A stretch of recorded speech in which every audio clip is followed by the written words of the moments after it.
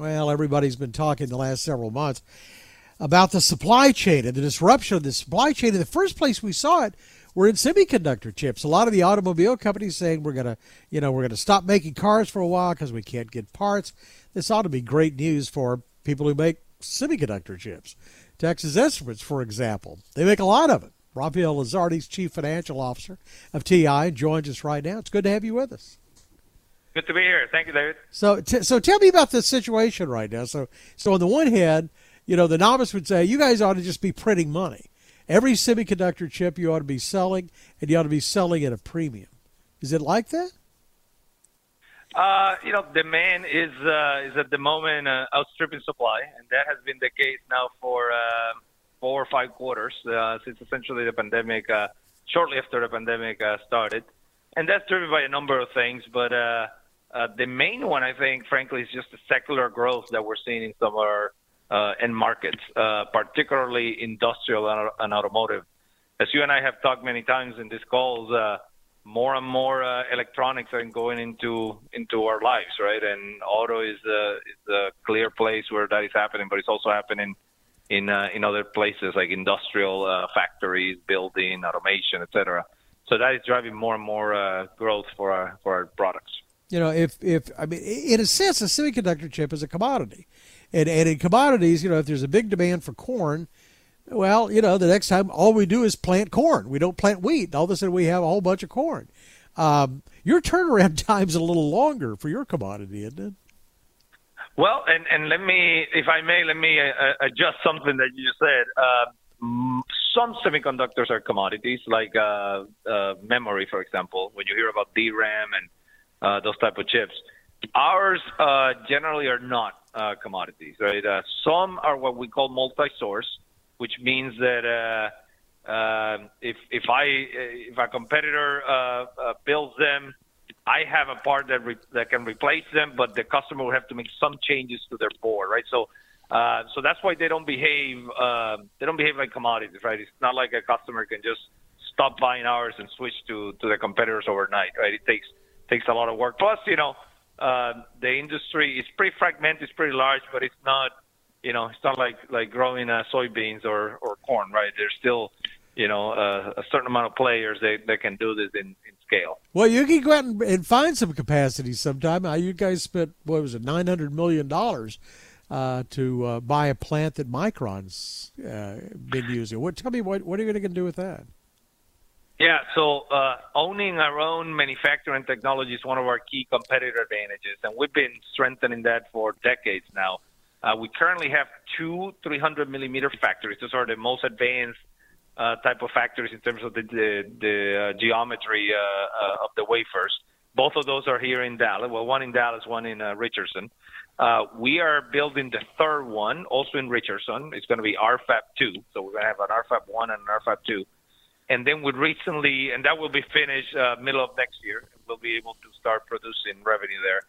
We also recently announced that we are purchasing our fourth factory, our fourth 300-millimeter factory. That one is in Utah, and we're buying that from Micron. And that one we should close on that transaction at the end of this year. It will be operational in early 2023, and that will give us another increase in capacity. I notice you keep this all on shore. In fact, I remember several years ago talking to you. You'd closed down some plants that were offshore and brought them back here. And at the time you were talking about it, it's just easier to keep an eye on them for quality control. Is that still true? Well, there are many factors. First, I would tell you we have factories all over the world. So we actually have big factories in China. And when I'm talking the front end, the wafer fabs, the assembly test, which is at the back end, those are all in Asia, one in Mexico. But the front end, which is highly capital intensive, requires a lot of engineering knowledge, a lot of advanced technology. Those are primarily in the United States, but we also have in Germany. We also have several in Japan that operate very well, and one in China that operates also very well. But clearly the United States, and specifically Texas, it's a good place to have these factories. For many reasons, the labor force here is outstanding. The energy costs, despite the issues we had in March, The energy costs here in Texas in particular is very competitive, and energy is a big factor that goes into that. But to the point you were alluding to, having it close to our existing factory is also a big advantage. We can just deploy engineers and people more easily as we're qualifying factories, as production changes between one factory and another. So that goes into the decision as well. Of course, the intriguing thing is that, I don't know, 80% of the chips you make there are going to turn around and be shipped offshore anyway, and only to come back and finish products here. Yeah, so it's interesting. Yeah, like 90 or close to 90% of our revenues are exports, right? So we're a big exporter for Texas and really for the United States, and then we ship that to customers all over the world that then build electronics, and subsequently that ends up in people's hands. So I heard a lot of conversation in the conference call with the analyst about Refab 2, RFAB 2, and that's the one. It looks like you're building cranes out north. There must be a half a dozen cranes at that plant out in Richardson. Yeah, so if you drive on Renner Road, Renner and 75, right? You take Renner going west, you'll get to our RFAB facility. RFAB is Richardson Fab, right? Fabrication, and that has been. It was known as RFAB. Now it's known as RFAB 1. And then we're building RFAB 2 right next to it, right? And when RFAB 1 came online, when was that, 2011, 2012, that was the first and largest analog 300-millimeter factory. Well, RFAB 2 is about 30% bigger than RFAB 1, right? So so that's a pretty large investment that we're making there. And we're very excited what that's going to do for the company over the long term. We talked about the supply chain with you guys supplying what there's a shortfall of right now because there's so much demand. But what about you? Are you caught up in this? Here you are building a new plant. You got to have people. You got to have equipment. Are you seeing any problems with the supply chain yourself? Yeah. So we started off when the pandemic started, and many people feared that demand was going to drop. Most of our competitors dropped their loadings, right? So their production, they cut their production. We actually kept it going and, in fact, increased it. That put us in a really good position, right? In hindsight, it looks really good. How we did it. It was a little scary at the time. I would imagine. But but we were confident that over the long term it made sense. Our products are not bananas, right? They don't go bad after a week or even after a few years. They generally, you can keep them in inventory for close to a decade and still sell them, right? So that was part of the calculus there, that we're like, hey, even if the demand doesn't materialize, we can still sell it over the long term. But it worked out very well because demand came right back, as everybody knows now. So we were, several steps ahead of the competition at that point, and that has helped fuel our growth relative to the competition. But at this point we have depleted inventory levels. We're down at about 111 days of inventory, well below where we want to be. So it is tight now, and we do have hot spots more than we did a few quarters ago. Let me ask you one last thing, because I've heard some analysts talking about this, and they say, well, but watch out for the chip industry right now because everybody's double ordering. And when they get supplied by one manufacturer, they're going to cancel the other order, and you're going to find, a lot of pushback, and it's going to slow down.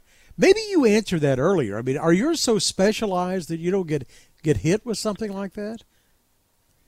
No, we are getting hit with that. Now, you never know which ones are the double orders, and you never know by how much. But it's likely that there are some double orders. Think of, we are in a very complex supply chain, and we're at the very end, right? So if you're not sure you're going to have enough of something, you order a little bit more, and then the company you're ordering from, they order a little more, and the other one orders a little more. It just builds up. By the time it gets to us, it could look like 2 or 3x the demand. You only know that in hindsight, right? After the fact, you look back and like, okay, yeah, this period was over order and about this much. The other confounding thing that is difficult to discern is, like we talked about earlier, there are also secular growth trends happening at the same time. So how much of the growth is the secular growth then versus the double ordering versus cars? Cars are now car companies are only selling their high-end models because they can't produce very much. So they're only producing the high-end models, which have a lot of semiconductor content. So how much of that is, and how much of that will stay, right?